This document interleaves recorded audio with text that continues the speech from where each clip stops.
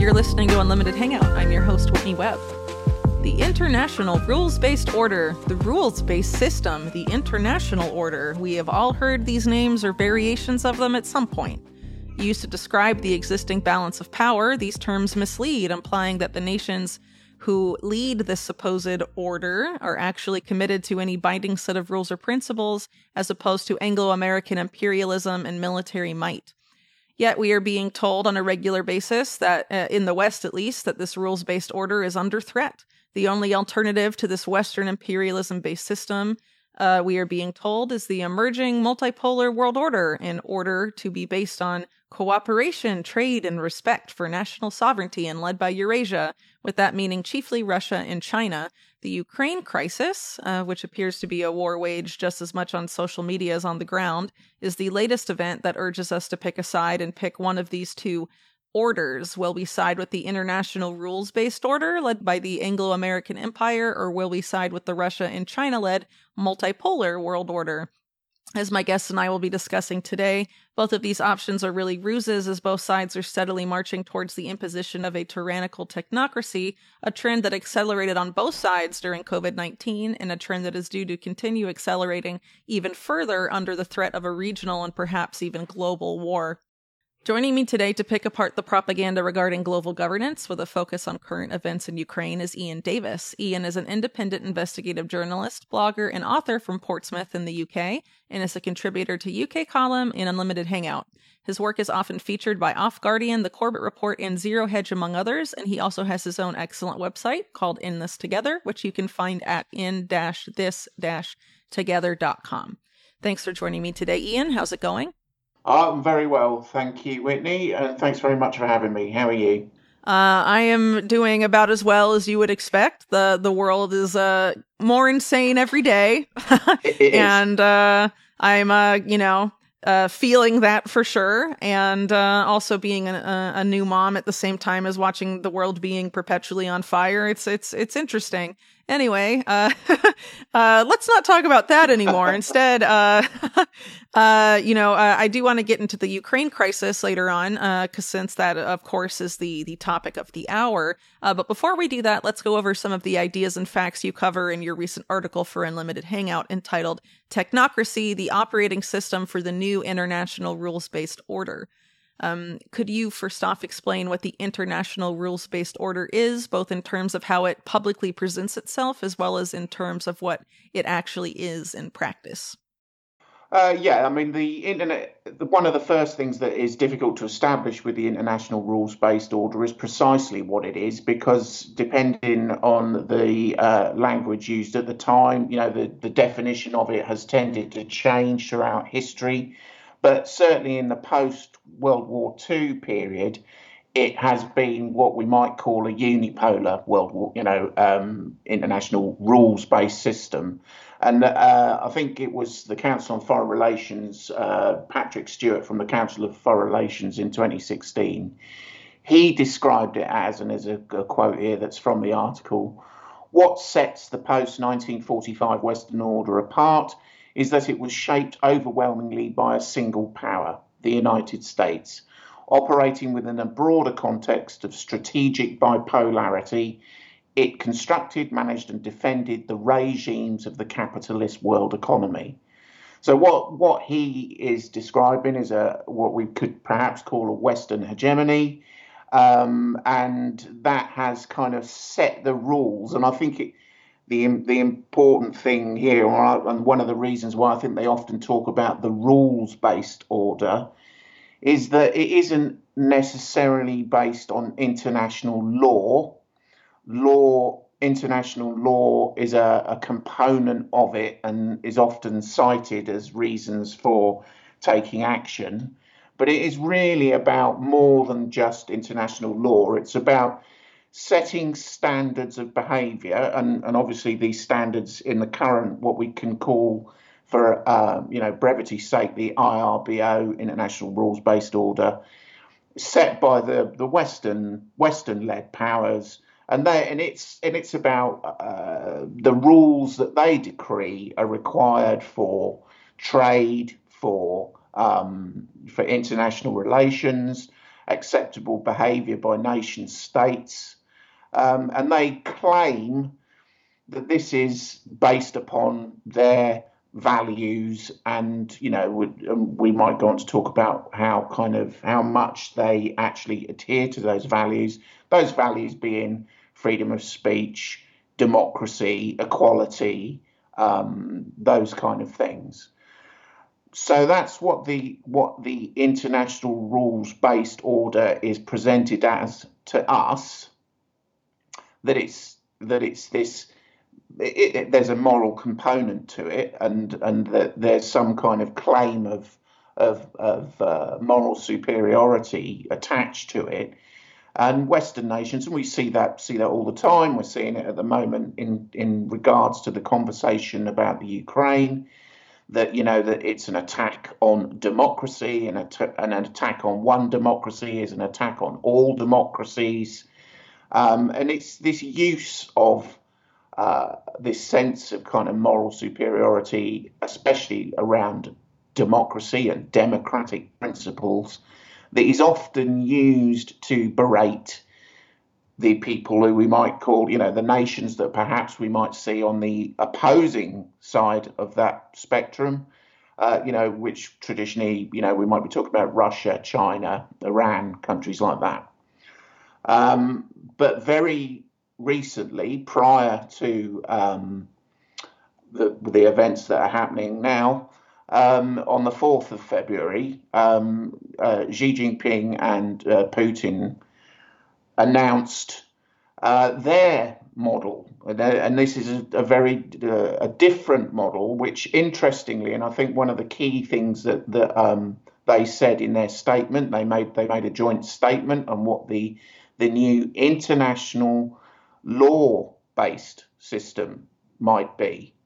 So this would be, they actually called it the international law-based world order. So they're shifting the narrative in the new model, in the new kind of what we might call a Eurasian kind of centric model, with China and Russia very much in partnership in that new suggested world order. They're focusing on the law-based aspect. So that is a direct attack upon the what we might call the existing, but even the Council on Foreign Relations admit a fading Western hegemony, and something else that the World Economic Forum have openly discussed as well, about the fact that the balance of power is shifting eastwards. Right. So it's a different concept. It's a multipolar concept. They're talking more about equality between nations, but again, I think we need to take that with a pinch of salt. And it's the stressing of this law-based element. Well, I just think it's interesting that, the IRBO is, as you call it, is Western based. It's about Western hegemony, but some of the, I guess, think tanks of the Western elite, some of the ones you've named already, have essentially been making a sales pitch, more or less, for this this multipolar world order, led by Russia and China, for a while now, from what it seems to me, as basically saying that we need to move away from the Western hegemony model, even though they ostensibly benefit and helped create that model, or at least help maintain it, depending on when these institutions were made, and that they've sort of been saying this is where it's inevitable that things move this way. What are your thoughts on that? Well, yeah, and I think, more to the point, I think we can replace multipolar with multi-stakeholder. Because I would agree. What do you mean by that, though, for people that may not understand the move there? Well, the idea is that's been presented by China and Russia is that the nation states based on a system of law, very much controlled by, and something else that both Putin and Xi Jinping repeatedly stress is the importance of the United Nations as a center for administering international law. Yeah. So their argument is that nation states should all be treated equally. So you would have this multipolar system with no one individual group or no bloc. And this is something else that they repeatedly said in their statement about challenging the idea of blocks of nations, although ironically that is exactly what they are forming. But the idea is that everybody is equal in this system of multipolarity. That is the way that the multi-stakeholder system of stakeholder capitalism is sold. That's the way that that's sold. That everybody, it's a relationship of equal partners. Well, that's exactly what they are talking about in terms of international relations between nation states. But as we already know, those nation states are partners with multinational corporations, none more so than Russia and China, who's, the Western, so not just Western corporations, all global corporations have significant investments in both of those countries, and they partner with them on a great many things, particularly in Russia's case around the regulation of information and ICT, kind of information and communication technology, which again, in their joint statement, they repeatedly referenced about this idea. And one thing that Klaus Schwab has said is that he feels that Russia are a leading voice on international ICT regulation. So as we move into the fourth industrial revolution, which obviously been, the idea that the Internet of Things and the Internet of People, global governance of that, which again is something that comes up in their joint statement about global governance of international information and communication technology, as far as we know from the World Economic Forum, Russia are one of the leading voices in that regulation.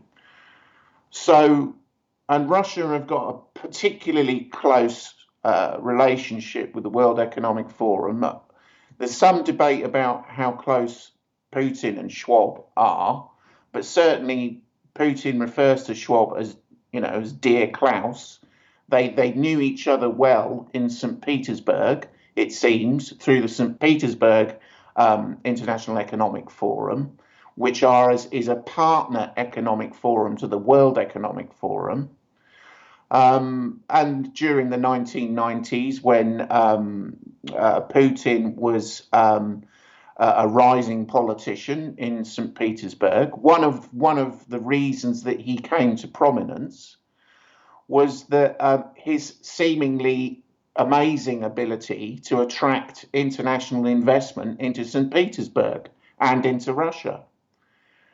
Well, at that time, it's also, he's openly stated in some of his comments when he spoke at the World Economic Forum Davos meeting that he met Klaus many times in that period in St. Petersburg, or was familiar certainly with the World Economic Forum. Russia are also, through their one of their state-owned banks, Sberbank, a subsidiary of Sberbank called Bizone, are the financial institution that run the scenarios, or set the scenarios and orchestrate the World Economic Forum's cyber polygon exercises, which are their annual cybersecurity exercises. Well, I believe Bizone is actually a cybersecurity company. They're a subsidiary of Sberbank, and Sberbank is currently trying to be not just a bank, but a universe of services, as they describe it. And so this is their cybersecurity service that co-hosts that with the World Economic Forum. But you're right that that there is a major emphasis on financial institutions, specifically banks, with Cyber Polygon, and a lot of those, as you point out in your article, actually are Russian, I believe. Yeah, and I mean, it's one of the kind of slightly amusing, perhaps, with the stories that we get in the Western media about, the threat that Russian banks and the threat that, Russian hackers and so forth present to the West, and we've had all these claims in the media about Russia threatening a cybersecurity threat to the West, and yet major Western corporations, such as Deutsche Bank and Santander and so forth, they're involved in Cyber Polygon. Right. Alongside, you even have people like Tony Blair giving major panel talks at Cyber Polygon, and international security experts from the U.S. That used to work in cybersecurity, for example, in the Obama administration, and in the U.S. and also in Europe, basically coming together. Despite somehow, the whole Russian hacker narrative doesn't apply in the context of Cyber Polygon. It only, applies to mainstream media stories directed at the public. But when they're all together, it essentially disappears, which tells you a lot. Yeah, no, absolutely. And I mean, it's, you would think if this was a genuine risk, then Cyber Polygon specifically, given who orchestrates it and runs it and sets the scenarios and is involved, would be, a considerable security risk. You wouldn't imagine that if what we are given to believe is supposed to be true, that any Western corporations would go and touch it with a barge pole. And yet the opposite is true.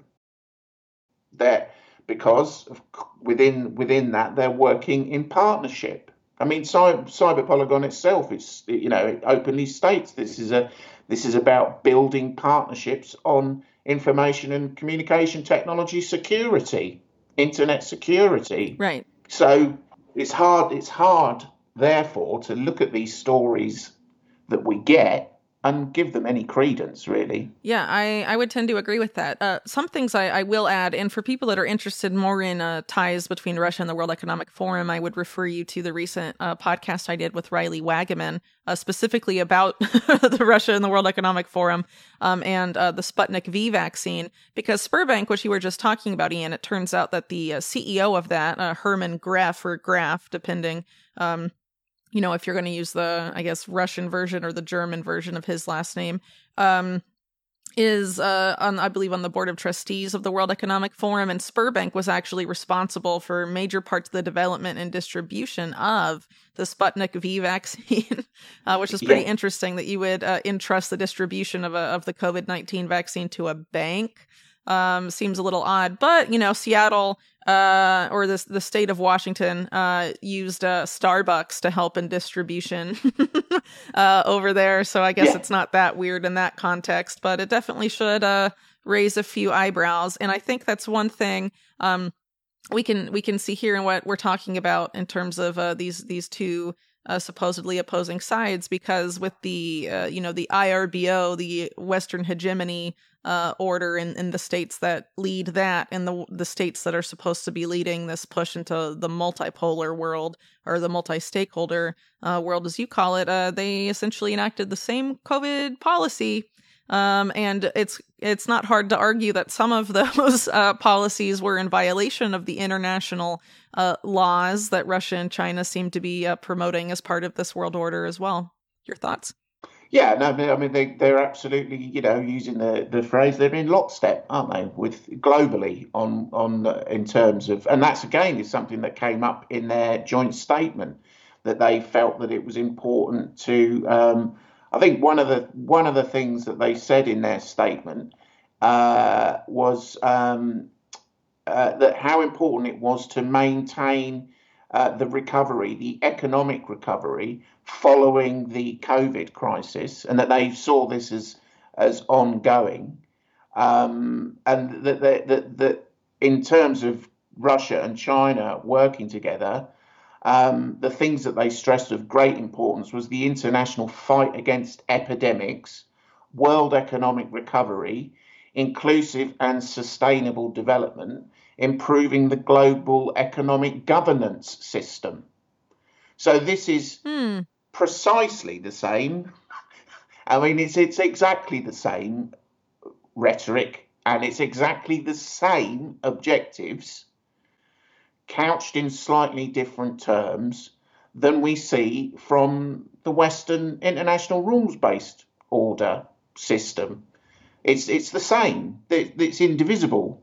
The only difference is who is claiming to have primacy in that delivering of that system. But right. It's the same system. There's no difference. Oh, goody. Well, exactly. It's, I mean, you could, their joint statement could have been said by, not Biden, but I mean, it could have been any number of countries. Yeah, it could have been said by anybody. I mean, it's the same rhetoric. Well, what's interesting in the context of that statement is since it was made not that long ago, there's been quite a bit of buzz, not as much as the Ukraine crisis has caused, but people have been pointing out that the World Health Organization is moving to update its pandemic treaty, and quite a power grab, for lack of a better term for it, from what I understand, and I haven't really read the nuts and bolts of it myself, but it would essentially give the World Health Organization, and by the United Nations, essentially primacy over national governments in terms of determining pandemic response. And so that's interesting. That crops up in the joint statement. And the second thing, economic recovery. I think in the case of Russia and China, a lot of that quote unquote economic recovery is fourth industrial revolutions based. And I think that's the whole economic, system that they're essentially moving towards. And over the course of COVID-19, since it began, Russia and China have made leaps and bounds in that regard, and also in terms of requiring QR codes. Arguably, China more extensive than Russia, but in Russia, it's been quite considerable, from what I understand. Yeah, and I mean, in terms of, one of the things that stood out for me in that statement was they were talking about the digitalization of a wide range of different spheres of life, which is who benefits from that? Yeah, which is fourth. It's just pure fourth industrial revolution. This is where we're going. There's no difference. And they're also, I think, one of the things that's kind of important that they're trying to get across in their new model is that they are pinning everything on the United Nations and large global intergovernmental institutions, which would include, for example, the World Health Organization. So they want to take primacy within this system, this law-based system based on things like World Health Organization treaties, which would see, I mean, unlike you, I haven't read the details of that, but as I understand it as well, in the event of a epidemic or crisis, centralized global governance would kick in and give them decision-making abilities over and above nation states, which is pretty much what we've been talking about in terms of, or what the both sides, both East and West, have been trying to create for generations. This idea of centralized global governance. This seems sort of like what happened with the Trans-Pacific Partnership, the TPP. Mm-hmm. Originally, that was going to have a clause that essentially created these offshore courts that would allow, in practice, corporations to essentially remake laws of different countries, like those offshore courts where these the corporations could have sued state governments if a law infringed on their profits or potential future profits. Right. So this is sort of the UN way of getting around national governments and sort of creating some sort of body that allows them to supersede those national governments. But of course, they frame themselves as sort of a different type of organization than a multinational corporation. But as you've noted in your work and others have noted as well, the UN essentially functions like a public-private partnership. That's really what it is. And the World Health Organization within that is also that as well. Yeah, I think what you're talking about there are the various dispute resolution mechanisms that they have in these deals, and they're always the same. I mean, you could look at the right. TPP or CETA or whatever. You look at these dispute resolution mechanisms, and what they basically say is if a nation state does something which adversely impacts the profit of a multinational corporation, that's illegal. That's what they normally boil down to. So that is corporate, and I think of a big part of what we're seeing, which something that I discussed in the article is if you fuse the state with corporations, it is not unreasonable to call that fascism. That is partly Correct. the definition of fascism. And that's the state ceases to become solely a political entity in terms of its relationship with the populace. It then becomes a fusion between political, economic, financial institutions. So you don't vote for financial institutions, but they are very much involved in the decision-making process. And that's what this globally, and I think this is the important thing, as we're going on to discuss more current events in the Ukraine, there's no difference between either side in terms of their global aspirations. And I think I'm not saying that there aren't genuine, in my opinion, there's genuine enmity there, that there are differences in ambition and differences about who is going to control this system, because the system is global and it's coming. And I think a lot of this kind of standoff between the powers, which is in this case has boiled over into a military confrontation, a military conflict, is about jockeying for position and primacy within that system. But the system doesn't change. The system we're getting is the one we're going to get unless we do something about it. And it's just about kind of jockeying for position within that new world order, and that's what's happening in my view. So in your article, you basically call this coming system that you were just talking about. You label it as technocracy, and you spend a good bit of time in the article explaining the background of that and what it means, and how China has essentially been a testing ground in a lot of ways for that system. So for those, I think a lot of people have heard the term technocracy more and more lately, especially, but there's definitely a decent amount of people who never heard that term, before, 2 years ago or even more recently. So I think it would be helpful to sort of give a brief overview of that, and then we'll turn to Ukraine. Yeah, so technocracy is an idea that arose during the kind of progressive era in the US in the sort of 1910, 1920, that kind of time. And it ended up with there was an organisation which brought together a guy called Howard Scott and M. King Hubbert, who is perhaps famous for his peak oil theory. And they created something called Technocracy Inc., and then they released a document in which was kind of the blueprint for what they were calling a North American technate. So a technocracy in terms if when it comes into being in terms of a nation state would be called the technate.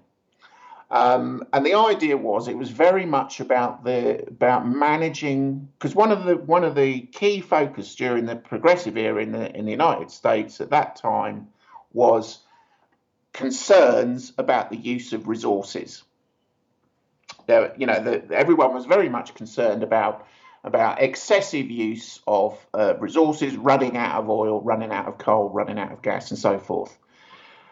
So the idea was that you would centrally manage the allocation of resources. So they wanted to create a system, and this is what technocracy is about, create a system that would enable the management of society. So this is central planning.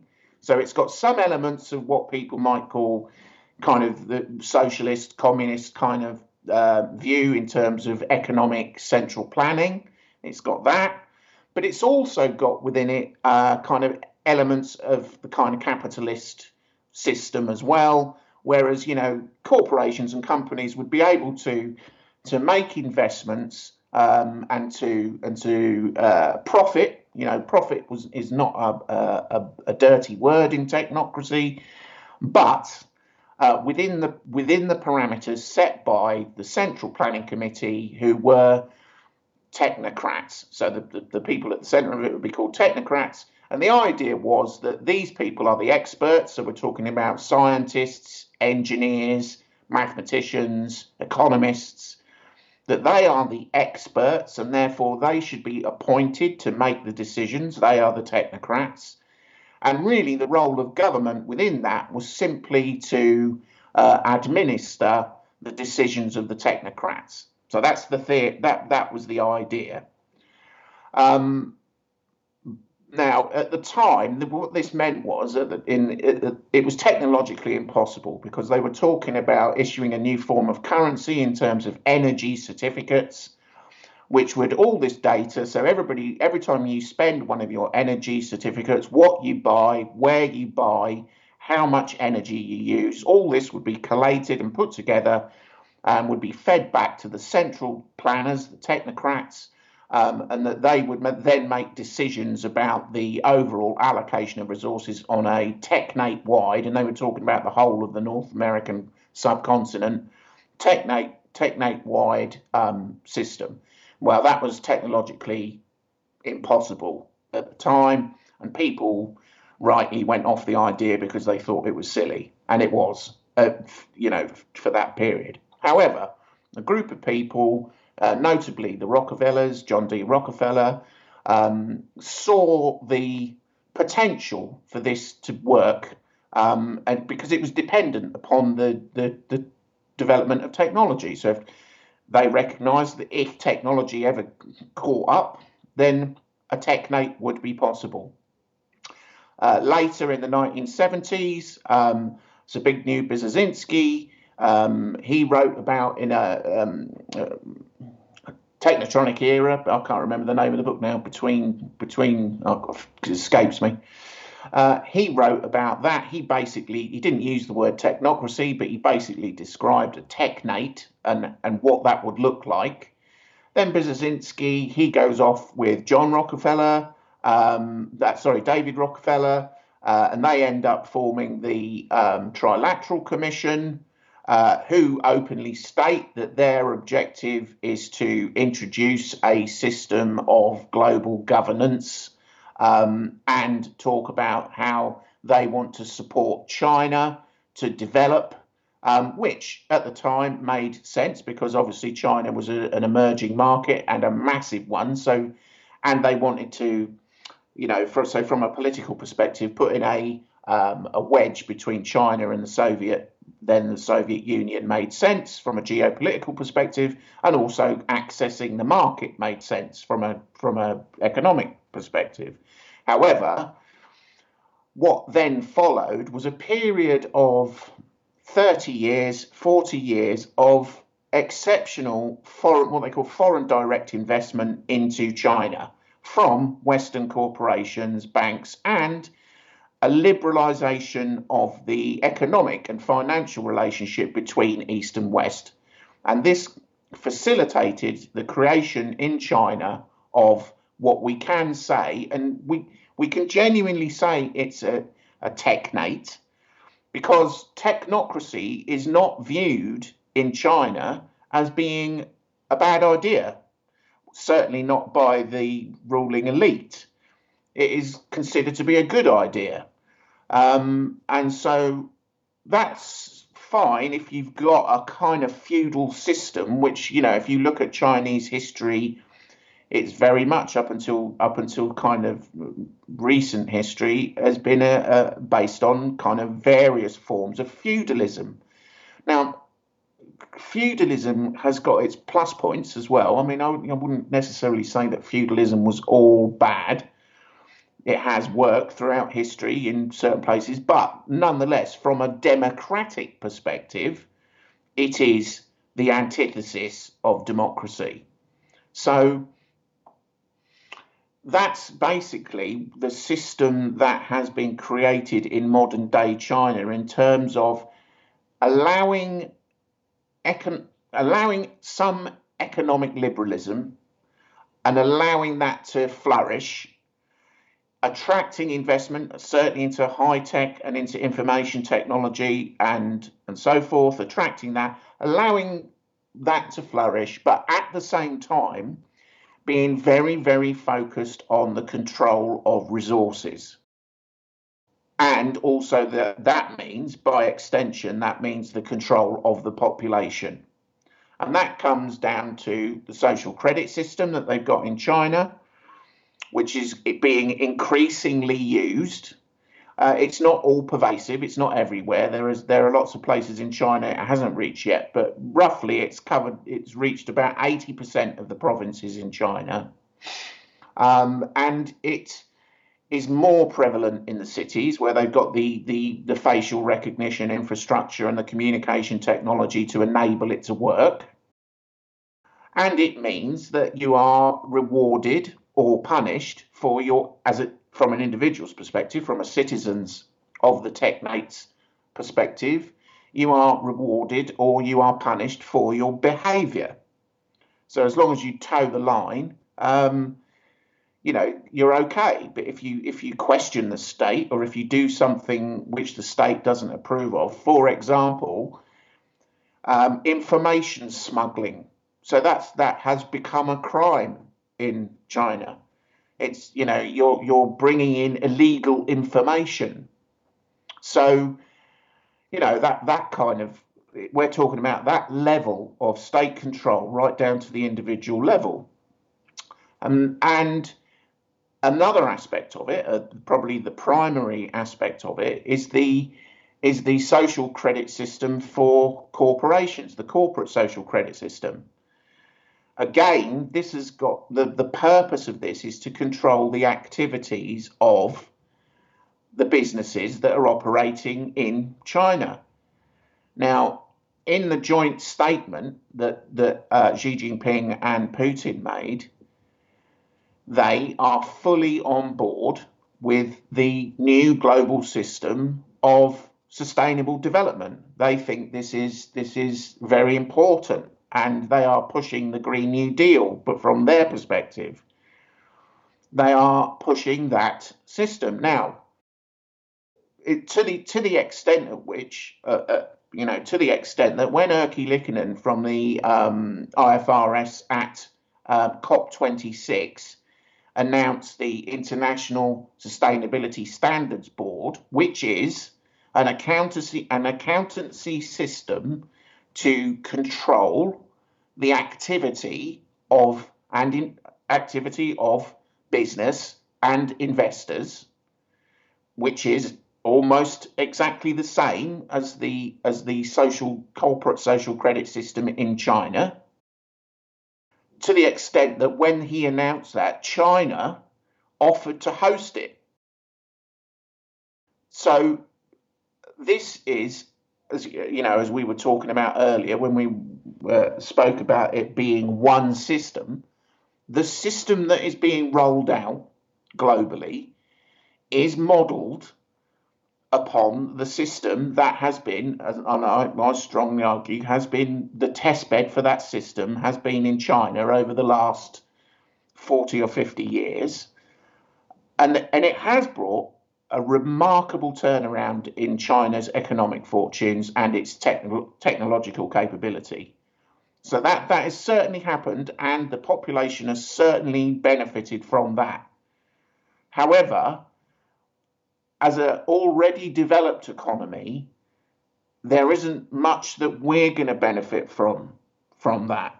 The benefit is not there for Western. Well, for the individual, but I think for corporations it's different. And sort of if you look at, GFANZ, which I've written about, and some of these other sustainable development banking initiatives led by people like Mark Carney, and people like that, they essentially say, if you join us or, do this whole ESG system, you can become, very successful if you play by these new rules. But if you don't adapt to the new system being imposed by both sides, the West and the East and everywhere in between, then you won't survive. But if you choose to play by our rules, you'll benefit greatly. That's sort of the sales pitch there, more or less, to corporations.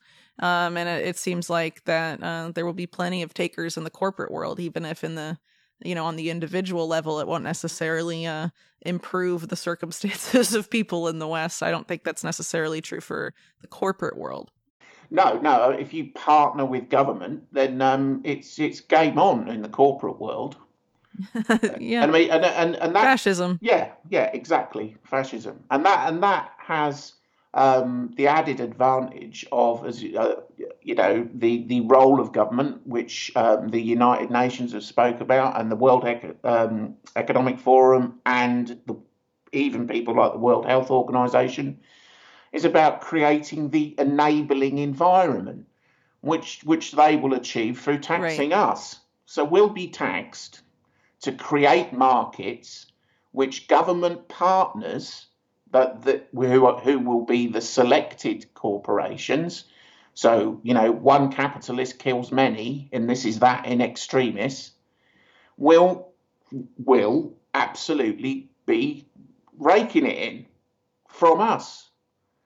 So, right. But unfortunately, what that means is for smaller, I mean, it isn't really clear yet to the cost of adapting to, because every in the UK, they've already got to the point where they've got a commitment that by 2025, all business will be submitting its sustainability standards report to the ISSB. Now, they've piloted it to start with 300 of the FTSE 500 top companies. So it's the big players are the people that are starting with that system, but their intention is to extend it to all business. So, I mean, the cost implications of that to small to medium-sized enterprises is probably beyond their reach. So they go out of business, leaving cheap assets lying around in the market, and who's going to get them? The people who are partners with government. If you're partners with government, it's going to be a gravy train bonanza. Well, this is even more extreme given what happened with COVID-19 and the lockdowns and the effect that already had on small to medium-sized businesses. So this will just be an even bigger opportunity, I guess you could say, for, big corporations to sort of whittle down the remaining small and medium-sized businesses in different countries. Very unfortunate, to say the least. Well, so talking about China, as you say, the test bed for this, I'm sure you've heard that. This is really common more on the political right of alternative media. They tend to see China and the CCP sort of as I guess you could say, the mastermind for a lot of what's going on right now. There's a lot of, implications that the digital ID agenda is coming out of China, and that organizations like the World Economic Forum are doing China's bidding. I'm sure you've come across these claims before, but they've gotten a lot more traction recently. For example, being put out pretty regularly on the Joe Rogan podcast, the Joe Rogan Experience podcast, which is like the biggest podcast in the United States. So it definitely is reaching a lot of people. So what do you say to people that make that claim? I mean, as I was saying earlier, I think nation states, and certainly China, are the Central Communist Party committee have an agenda of their own, and they want a bigger slice of the pie for themselves and for their oligarch friends.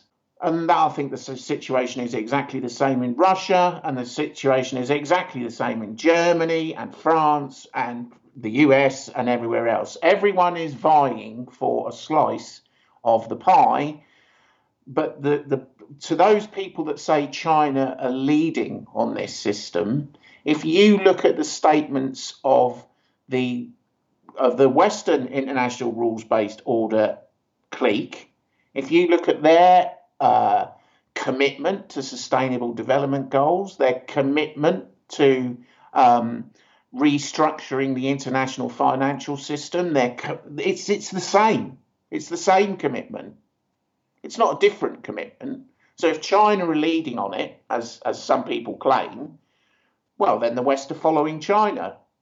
But then, or are the Chinese following the West? Because, it's the same system, but dressed up with different sales pitch, depending on the audience that is listening to it. But it's the same system. And that system has not developed in China in the last 70 years. It has developed globally in the last 100 years. So this is the globalization of an entire economic, financial, and monetary system. It's not, and nation states, in my opinion, are vying for their seat at the table within that system. Fair enough. What I would add to that is this system emerging in China. I mean, I think it's hard to blame it all on the CCP, as some people have done, because as you mentioned earlier, there's been a lot of influence of Western capital and forces like the Rockefellers, who are very open about their historic, by historic, I mean several decades back, relationship with the Chinese government. You also have people like Henry Kissinger and the opening up of China, and, sort of these cozy business relationships that were developing that helped bring about the rise of China to a significant degree. So you can't really view it as something CCP exclusive, because sort of inherent in that narrative is the idea that, if we could defeat the CCP, then we could stop technocracy. And I don't think that's true at all. It's really a hydra, not a one-headed snake. You're looking at something that has, if you stop one political party implementing it in one country, you're not going to stop the rollout of a global technocratic system. No, absolutely. And I think that's, you said something very important there. I mean, the flow of capital from west to east to enable this system to be put into operation first in China, that's been done willingly. I mean, there are so many decisions that were made, certainly by the US administration, that went a long way towards facilitating the growth of that burgeoning technocracy in China. So it's not as if the West have been opposed to that. They've enabled it through, such things as, allowing China to import what the quote unquote sensitive technology, enabling lifting embargoes that enable. So you could put your hard-nosed economic view to that and say, well, that is simply enabling the growth of a foreign market for your own benefit, which is true. There is an economic benefit to enable flourishing export markets. Of course there is, but it's also doing so knowing that you are creating what in the future is going to be and is rapidly becoming a major leading world superpower, knowing that you're doing that to challenge the unipolar world order that you supposedly believe in. So throughout, people like Kissinger and so forth that are espousing the idea of the international rules-based order, and latterly people like Obama and so forth, and the Clintons that rattle on about this idea of the kind of Western hegemony IRBO that's based on democratic principles and so forth, have been consistently throughout over the last many decades, making policy decisions and making economic decisions which enable the growth of a superpower, an opposing superpower. Well, they didn't do that unwittingly. They knew what, at some level, people were sure, certainly people like Kissinger would have been well aware of that. Well, in the last 20 to 30 minutes or so, I'd really like to turn to Ukraine now, since there's so much going on over there. So I do want to specify that we are recording this on Tuesday, March 1st.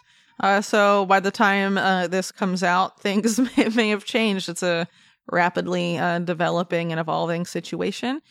So essentially what we have in the Ukraine crisis is these two orders that you've discussed, the IRBO and the Russia-China camp, their multipolar axis, opposing each other in Ukraine, more or less.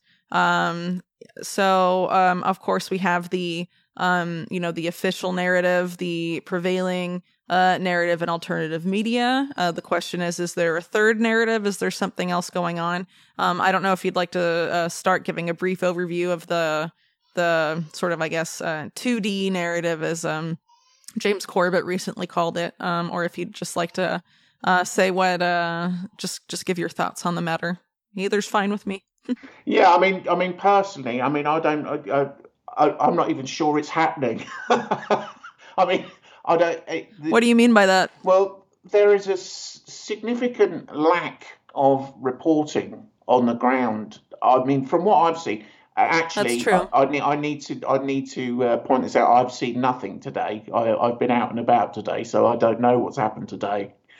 But if we compare it to say what happened in 2003 with the Iraq War, or what happened in Syria or Libya, there was plenty of footage of some of the confrontations and skirmishes that were happening. There doesn't seem to be much of that, not that I've seen anyway. So I do have to question how extensive this quote-unquote invasion is supposed to be, or is. I mean, I've got no doubt that obviously, Russia seemed to have certainly made it to, the last I saw, they'd made it to Kharkov, and they were secure in the Donbass region in the east of the Ukraine, and they've obviously struck military targets in Ukraine, wider Ukraine. But I don't see them. I don't know. I mean, I don't know. Perhaps you could tell me what's happened today. But I don't see much evidence of them marching on Kiev or anything like that. But perhaps they have today. I don't know.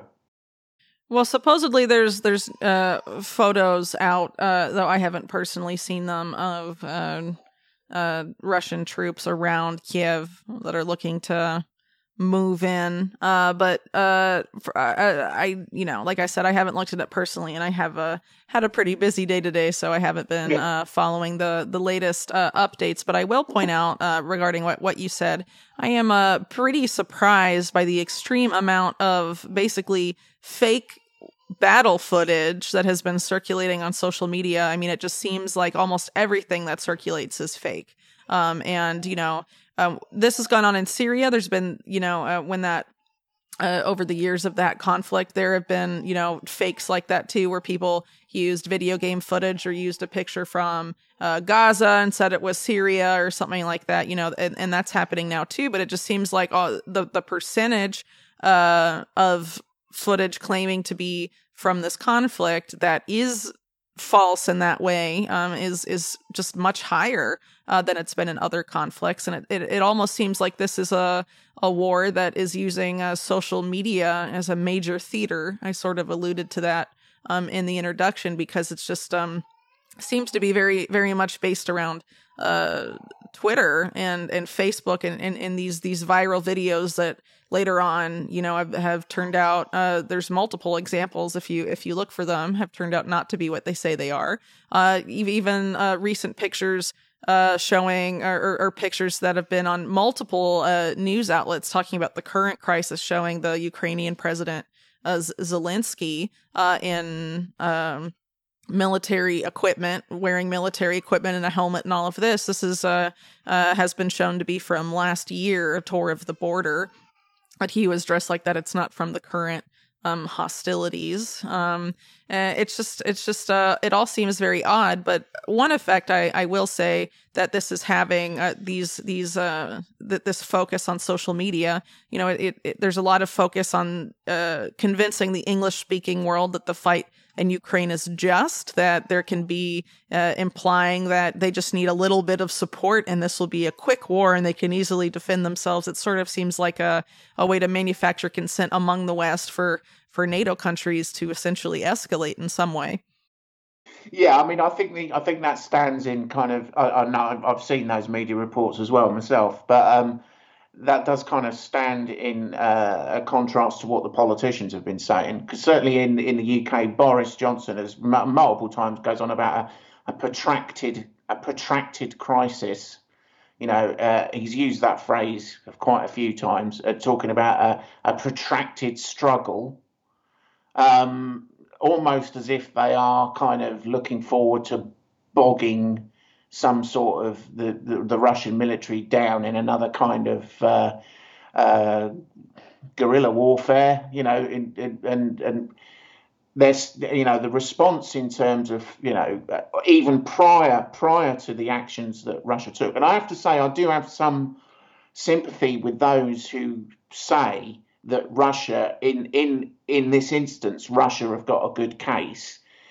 I would say there is never a good case for killing people. I personally, I draw a just flat out no. There's never a good case for killing people, and anybody that argues that there is, I think, needs to rethink their worldview, in my opinion. And I don't support what Russia are doing because they're killing people. But then I think you also need to see it in relative terms, because such is the nature of government. That's what governments do. Governments, when push comes to shove, will kill people. And that's what they certainly the US and the Western international rules-based order, despite all its pretensions of democratic wonder and accountability, and, you know, I mean, it's, you know, how many millions of people have they killed? They killed 3 million people just in Vietnam.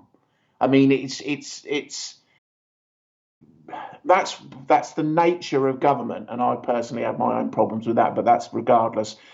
But nonetheless, so if you look at it in relative terms, I do have some kind of sympathy for those that say that there is some justification for Russia in this case. And there's undoubtedly been an impact in the Ukraine from the far right. The far right has been prominent, but not dominant. And I think this is the important thing. A lot of people seem to be casting the Ukraine as some sort of fascist, you know, on one side of the argument, the kind of pro-Putin side of the argument. Seems to be people sort of casting the Ukraine as some sort of fascist country. It isn't. It's if you look at its electoral history, both in the northern and western oblasts, and obviously in the southern and eastern oblasts, it's voted broadly socialist, not national socialist, and that's broadly been its electoral history in its short lifespan. So it's not a fascist country, and the idea that it is run by fascists, I think is going too far. However, the far right, who seized disproportionate political and military power as a consequence of the Euromaidan coup, and I think it was undoubtedly a coup. Yanukovych was an elected leader who was still in office. So that's a coup. I mean, you can't say that it wasn't. It was. So they seized that moment with the backing, undoubtedly, of the West and prominent politicians like Newland and McCain and people like that. Certainly enabled or exploited the far right in Ukraine to create what was a coup, and because of that support, they were only, I think, Svoboda, who was the political party of associated. They're not the right sector, but certainly affiliated to the right sector. The Svoboda got, I think they got 37 or 38 seats in the 2012 parliamentary elections. Or was that the parliamentary election? So they got, that made them about the fourth largest party in the Ukraine, but way below the leading party. I mean, I think the Party of Regions, I think it was, they had 185 seats. So that gives you some sort of idea of the kind of comparison. And Svoboda only had 37, but nonetheless, it is true to say that certainly in the northern and the further north and the further west you go, there is some popular support for absolutely outright neo-Nazis, and they are neo-Nazis. They want to see a united Ukraine. These ultras want to see a united Ukraine, and they want to see Russians, Jews and Poles exterminated. There's no doubt that that's how they envisage that's their worldview. I mean, some of them are on video using that exact language, to be fair. So yeah. Well, I think to sum up the situation more or less, you've done a pretty all right job. Though it's been a while since I followed the Ukraine crisis. I wrote about it when I worked at Mint Press. So it's been a couple years because I left there at the beginning of 2020. But one challenge I would raise to what you brought up about Russia and how it's wrong that they're killing people. I guess the obviously people are dying, yes, but I think to be devil's advocate here, I think people would say that the Ukrainian government was killing people in the Donbass. I think they have a civilian death toll in above 10,000 in that conflict, which has gone on for about 8 years, and apparently that was escalating in the lead up to what's happening right now, which had led the leaders of those two, I guess they're calling themselves People's Republics, to go and request independent status from the Russian government, which sort of ended up setting off a lot of this. As I understand it. But beyond that, I would definitely agree that 2014 was a coup, and following that coup, these far-right elements at least became more prominent. How much more prominent, I think, is something that perhaps could be debated, but I think it's you can't really say that those forces don't exist in Ukraine, and they do have influence. But I think it's not as I don't think it's necessarily fair to paint all of Ukraine's politicians and the entire Ukrainian post-coup state as necessarily all neo-Nazi. I don't think that's I think that's probably extreme. But I have seen some people do that, but I think that tends to happen when there's conflicts. People tend to polarize, and I mean, there's the people saying Putin is literally Hitler, and people saying Putin is really great for doing this. I don't really plan to take a side, because as we've been talking about, these two sides here ultimately are embracing the same sort of system ultimately. So what we're having here is I guess you could call it sort of like a proxy conflict between the two camps we've spent most of the podcast talking about thus far. Yeah, no, and I think that definitely the if you look at it from an international law perspective, the Donetsk People's Republic and the Luhansk People's Republic have ostensibly followed international law. They meet the criteria for an independent state, and it's their right to declare one if they wish. You could look at it from that perspective. Well, also the Minsk agreements, as I understand it, were going to allow them to have a referendum as to whether or not they wanted to be independent, and they were denied that right.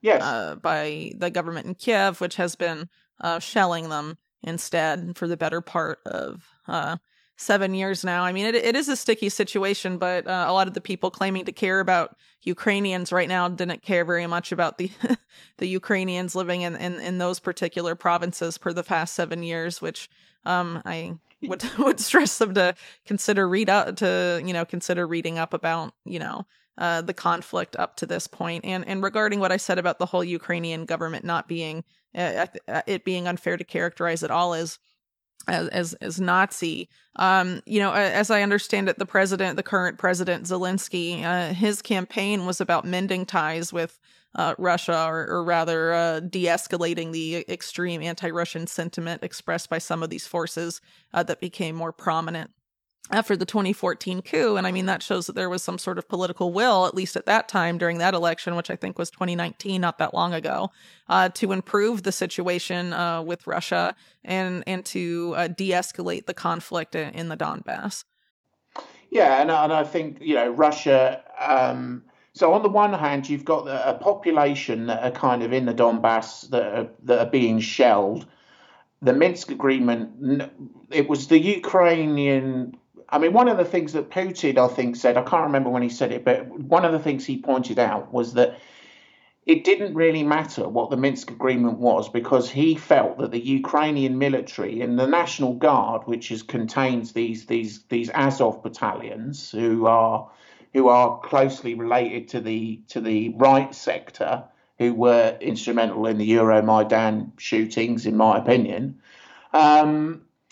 they aren't they're not being controlled by the Kiev central government. They've got a certain amount of, or seem to have a certain amount of autonomy. And I think Putin pointed that out and said, look, we've made an agreement twice, because there was Minsk agreement in 2014 and again in 2015, where they did exactly as you said, guaranteed some of the sort of borders of the region, and offered, hopefully at some point, for a referendum amongst the new republics to see whether they wanted to form an independent republic.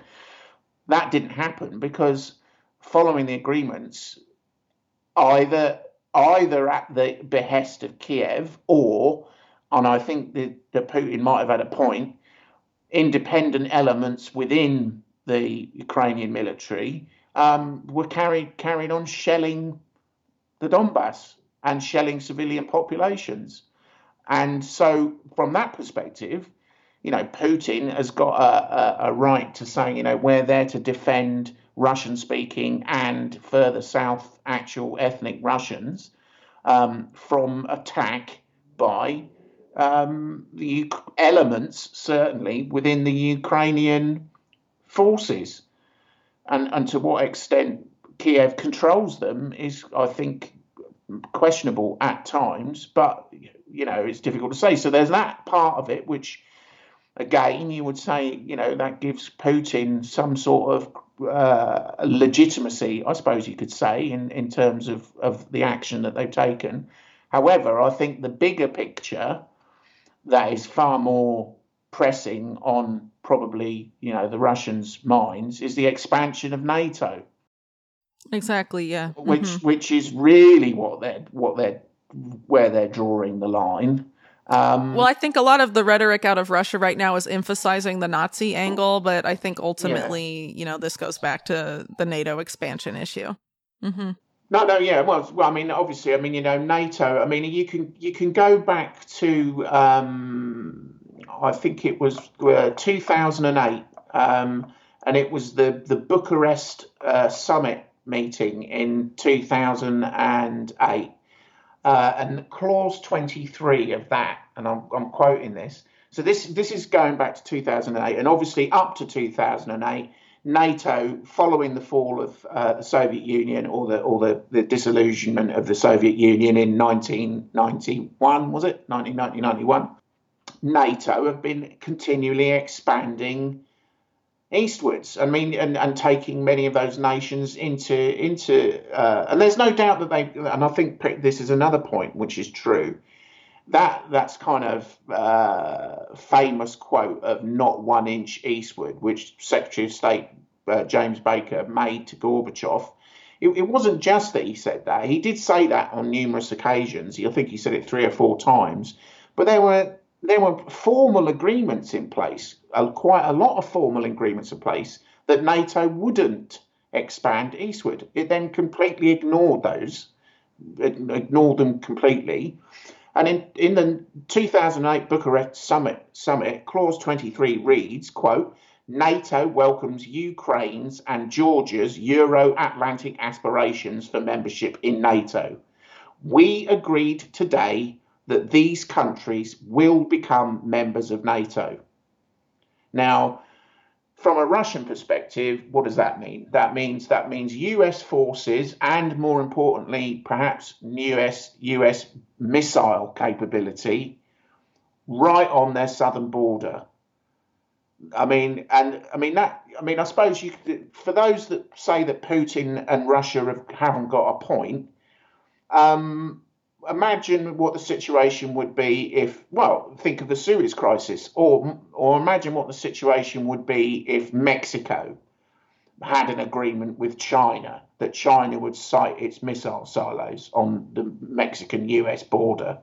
I mean, what would be the US reaction to that? So yeah, people have started pointing to this as an inversion, in a way, of the Cuban Missile Crisis during the Kennedy administration. Yeah, Cuban Missile Crisis, Suez, I was thinking. All right. Well, we've talked a good bit about the 2D narrative, I guess you could say, to an extent. But you've pointed to a couple things that you think suggest that there may be something else at work here. One thing I do want to point out is it seems like to me that this was sort of a baited war, at least from the Western end, because you had the Biden administration really upping the ante before these hostilities ended up manifesting themselves. And if you believe the Russian side anyway, the decision per Putin was made to take this military action that's been taken, in large part because Zelensky of Ukraine went to the Munich Security Conference and implied pretty much said really that Ukraine was going to be exploring how to, become a nuclear power again. So obviously that's throwing considerable fuel on the fire. And I think it's quite clear that given the complaints of Russia over the years about Ukraine and NATO expansion, specifically as it appears to relate to Ukraine, with Ukraine doing exercises with NATO and NATO infrastructure creeping into Ukraine.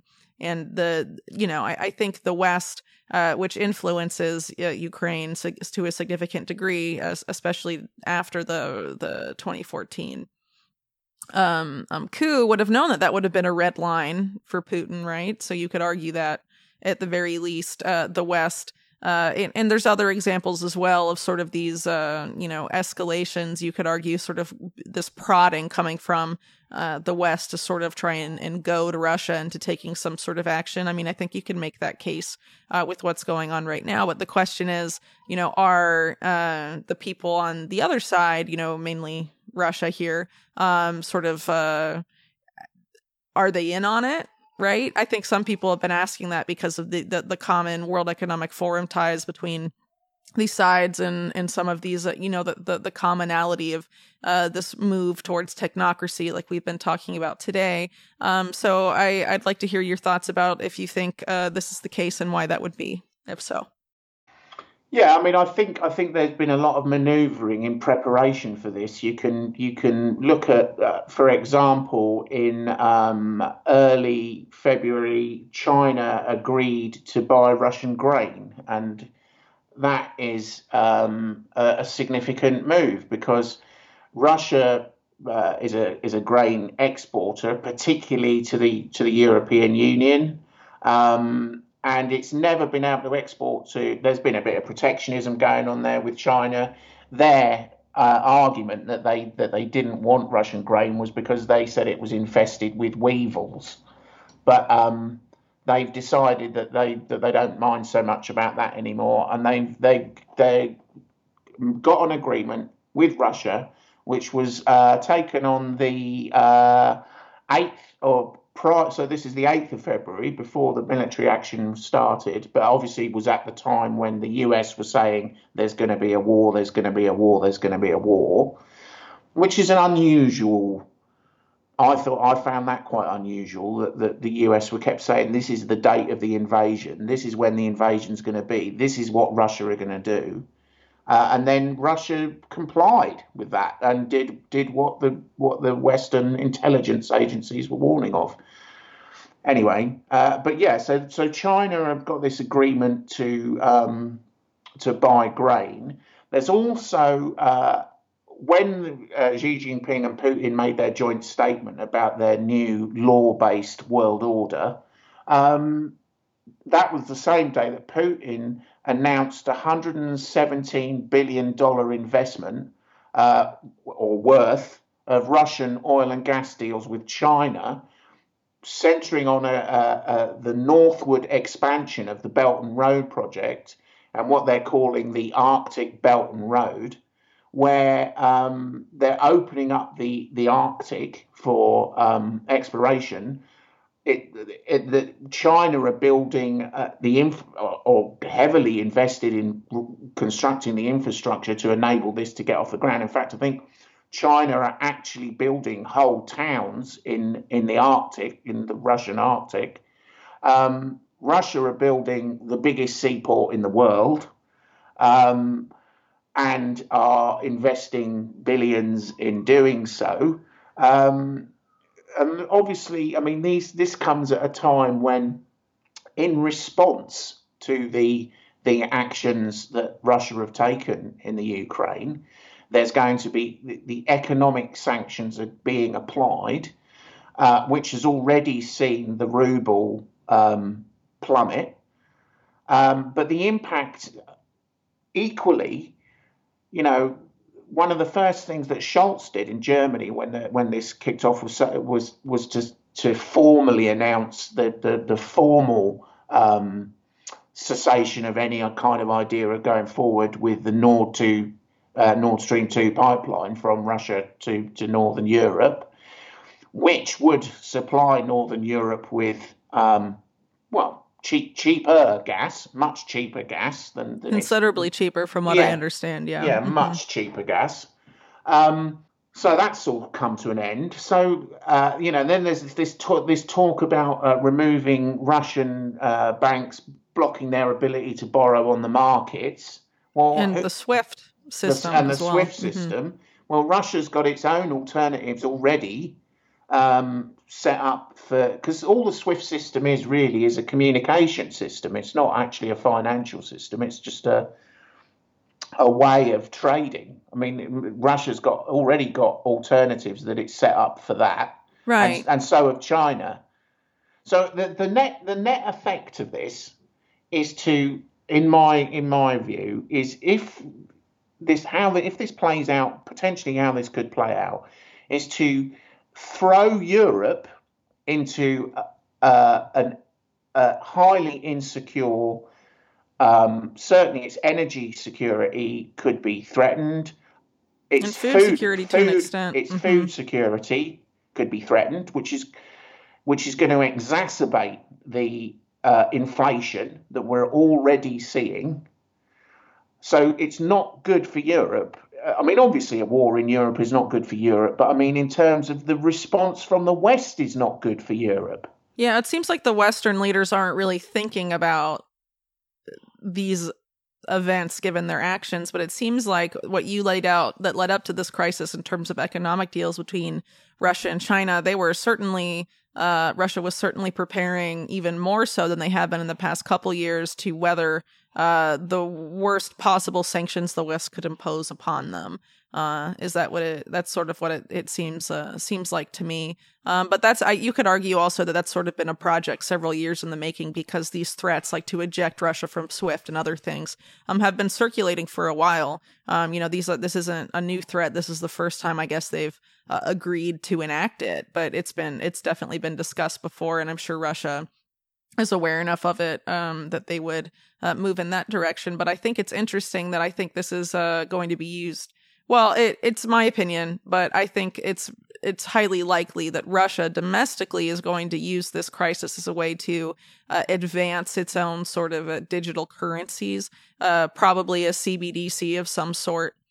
If not the digital ruble, you know, a Sberbank that we talked about earlier has the Sber coin or something like that. I think that's likely to see an increase in domestic use and circulation as the ruble suffers because of the effect of Western sanctions, how that affects the international value of that currency. And things like that. I think it's going to be capitalized on in Russia domestically to advance some of this, technocratic stuff we were sort of talking about earlier, and it's going to be justified as a way to work around sanctions. And then at the same time, in Europe, you're going to have a big crunch in energy and in food. And what better way to get people to accept things they wouldn't normally accept, but under the fog of war and a hungry and cold population? You know, it seems sort of like a perfect storm in a sense. Yeah, I mean, and I wholeheartedly agree with that. I mean, that's what it looks like to me. It looks like it's just another use of crisis. So it's the manufacturing of crisis. Well, manufacturing might be the wrong word. Obviously, you know, at times geopolitics falls out of balance, and you know, you can definitely look at it from Russia's perspective and say that, you know, the expansion of NATO eastward has been ongoing for decades, and you know, at what point do they? I mean, Putin and Lavrov openly said, didn't they, that NATO expansion into Ukraine was a red line. They repeatedly said that. Yeah. So I think it's been known for years. They've been pretty clear about it. I mean, even one of my old reports I was looking at the other day for Mint Press, back written in 2017, basically says that verbatim. So, I mean, this has been known for years. Mm-hmm. Yeah. So, I mean, the idea of constantly pushing. So one thing, I mean, you know, the rhetoric that is coming out of the Western political establishment is just insane. I mean, they're talking. Yeah, some of it is for sure. Yeah, I mean, talking about, you know, our democratic, you know, how democratic institutions must be protected, and an attack on one democracy is an attack on all democracies. It's just nonsense. That sounds very much like NATO Article 5, though, doesn't that Yes, talking point to you? Exactly. And that's unsettling, because they've invoked Article 4, I think, for the first time, which is where they basically get together and talk about the possibility of invoking Article 5. You know, it's weird. I tend to think in terms of you know, potential foreknowledge or something like that, or you know, pre-planned efforts to sort of stoke this conflict and manifest it. It really seems to me that the West is doing it. Not to say that it's not possible that Russia may be in on it, right? But it just seems, I definitely have come to the conclusion from what I've been seeing that, you know, the CIA specifically seems to be stoking a lot of stuff. And part of the reason I say that is because there's the CFR's outlet, Foreign Affairs, was the first to essentially say that the CIA is likely already arming and training potential insurgents in Ukraine, specifically focusing on paramilitary groups, training them to kill Russians, including those that have the same sort of viewpoint, I guess you could say, as you know, these neo-Nazi groups like Azov Battalion, and that they've you know, they're pretty open that the CIA is planning an insurgency in Ukraine. And I think just today, Hillary Clinton was on MSNBC saying, talking about the Ukraine crisis, bringing up the funding and financing of the Mujahideen in Afghanistan, which, if you're not familiar, that is the group that was funded by the CIA in Afghanistan to stop the Soviet invasion of Afghanistan. And that group eventually morphed into both the Taliban and Al-Qaeda, and is, you know, basically, you know, the whole blowback theory of 9/11 is based on that. But, you know, I would personally argue, because of my personal beliefs about 9/11, that, you know, those groups essentially remained assets of, you know, where their funding originally came from, especially in the case of Al-Qaeda more so than the Taliban. And one thing I found really stunning, and if you're familiar with my work in 2020 about the coming war on domestic terror, this may be familiar to you. 2020 was the first year that the U.S. intelligence community did not issue their worldwide threat assessment. Instead, it was the first year that DHS, which has been around since like 2003, issued their domestic threat assessment, which I said at the time was a big shift away from the war on terror internationally to the war on domestic terror. A big signal of that from the intelligence community. And then there was this article published in Politico that I included in my, I guess what became the election special I did with Ryan Christian of TLAV. It's entitled, "Experts Knew a Pandemic Was Coming. Here's What They're Worried About Next." This was authored in May of 2020 by one of the top directors at the Aspen Institute, a think tank funded by the Rockefeller's Brother Fund, the Carnegie Corporation, and the Bill and Melinda Gates Foundation chiefly. And what's fascinating is that in their near-term threats, it says likely to impact the U.S. within 5 years, the top one is the globalization of white supremacy.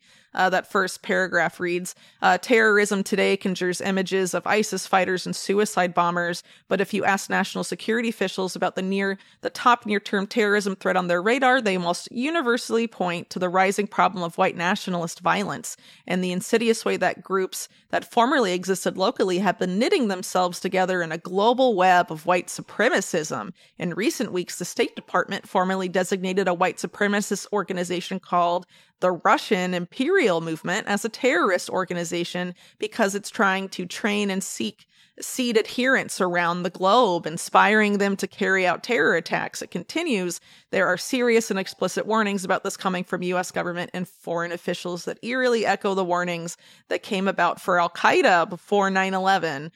This is pretty interesting because essentially, if you have the CIA right now basically admitting that they're arming white supremacist forces and creating an insurgency in Ukraine, and they've also been essentially saying that there's this global web of white supremacy to come, I guess then you get your war on domestic terror in countries where there's wherever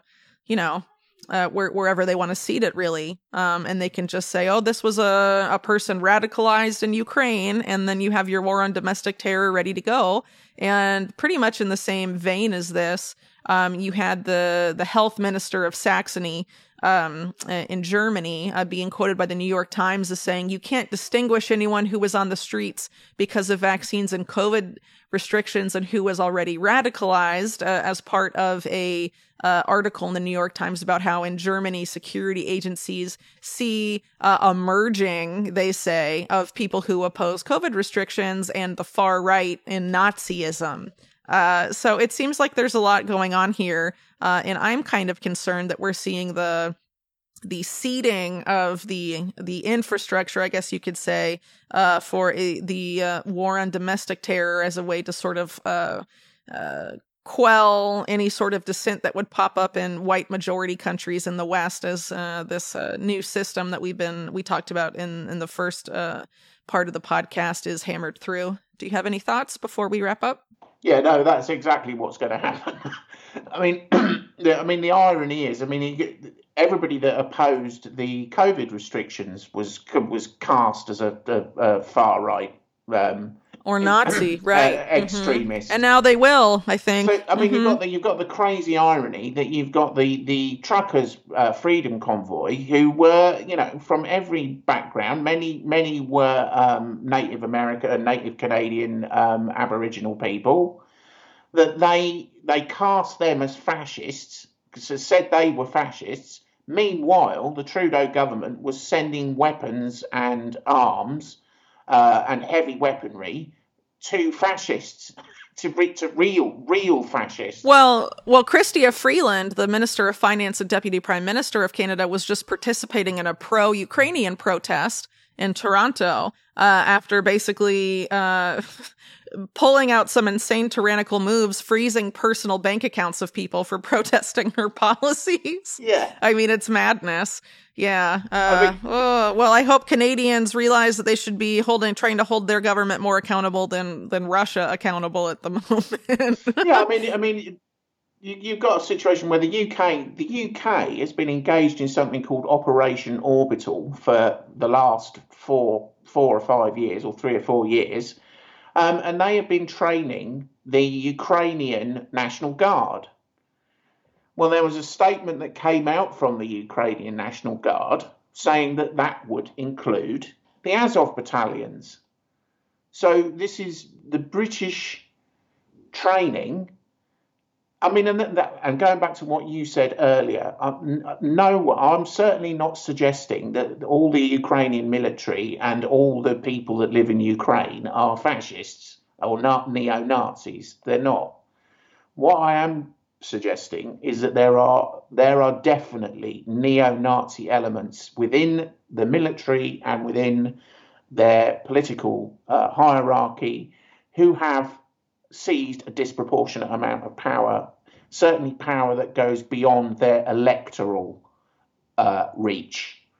So there's no doubt that the British certainly, and the Americans, and lots of countries have been training Ukrainian forces, and a lot of that training will have been received by the Azov battalions, who are by and large neo-Nazis. It just seems like a repeat of Afghanistan and Syria and some of these other conflicts, and it's been going on for a while. But what's interesting is that now there's this war on domestic terror infrastructure being set up, not just in the U.S., but the way the Biden administration set that up, it's for all the Five Eyes countries. It's information sharing. It's sort of like an Operation Condor style war on domestic terror. So it's definitely going to reach beyond the border of the U.S., and you have one of the main entities behind that war on domestic terror, the FBI, the Federal Bureau of Investigation, openly admitting not that long ago that white supremacist groups in the U.S. that they were concerned about were going to Ukraine and training with Azov Battalion and then coming back and stuff like that. So they already have their narrative set up to run with this, and I think, unfortunately, the current conflict in Ukraine is going to develop in that direction, especially with the CIA and the CFR and Hillary Clinton all signaling that. I mean, that definitely concerns me. Do you have any concluding thoughts before we wrap up here? Yeah, I mean, I don't believe. I think the thing that strikes me is that when you're trying to sift through, I've got a couple of articles that are coming out. I'm writing a 2-part kind of deep dive into the current situation of what is going on in Ukraine at the moment, and I'm looking at it very much from the historical perspective in part 1, and then in part 2, the current geopolitical situation, and in doing that, I've been researching both the Western media reports and documentation, and even official documents, and Russian and Chinese and other media reports and their documentation. And looking at the two, the thing that strikes me is that neither of them are trustworthy. You know, neither of them. They're both, in both senses, they're both biased. They're both pushing an agenda. Both East and West are pushing an agenda, and the truth almost certainly lies in the grey area in between. It's not. If we go down the line of believing everything that we are told, especially in a conflict situation, from either side, we've got no chance. We've got no chance of understanding what is actually happening. So I think it's really important that people think critically about the information that they're given and just try to rationally look at the evidence and contrast it from both perspectives, because the truth is in the middle. It's not at those extremes, and it is extreme. Both narratives are extreme. All right, we'll have to leave it there, Ian. Thanks so much. Before we go, could you let people know how they can find your work and support you? Please go to my website, which is in this together with hyphens between the word in-this-together.com. And also check out my work on UK Column. And if there is a donation, you can donate and support my work on my website. crypto's welcome.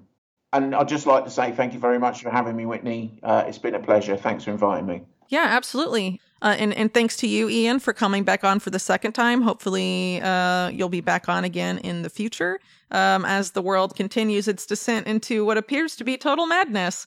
Anyway, I would also like to thank the people who support this podcast and people who listen and share it. Of course, the more people who share this podcast, the more people listen. So I would really encourage you, if you enjoyed what you heard today, to share this widely once it becomes public, as people are probably familiar with by now. All of my podcasts are premium for just a few days, available to subscribers on Rockfin and people who subscribe through the unlimitedhangout.com website. If you choose to support Unlimited Hangout, of course, you will also be supporting not just my work, but those of other Unlimited Hangout contributors like Ian. So anyway, thanks so much, everyone, and catch you all in the next episode.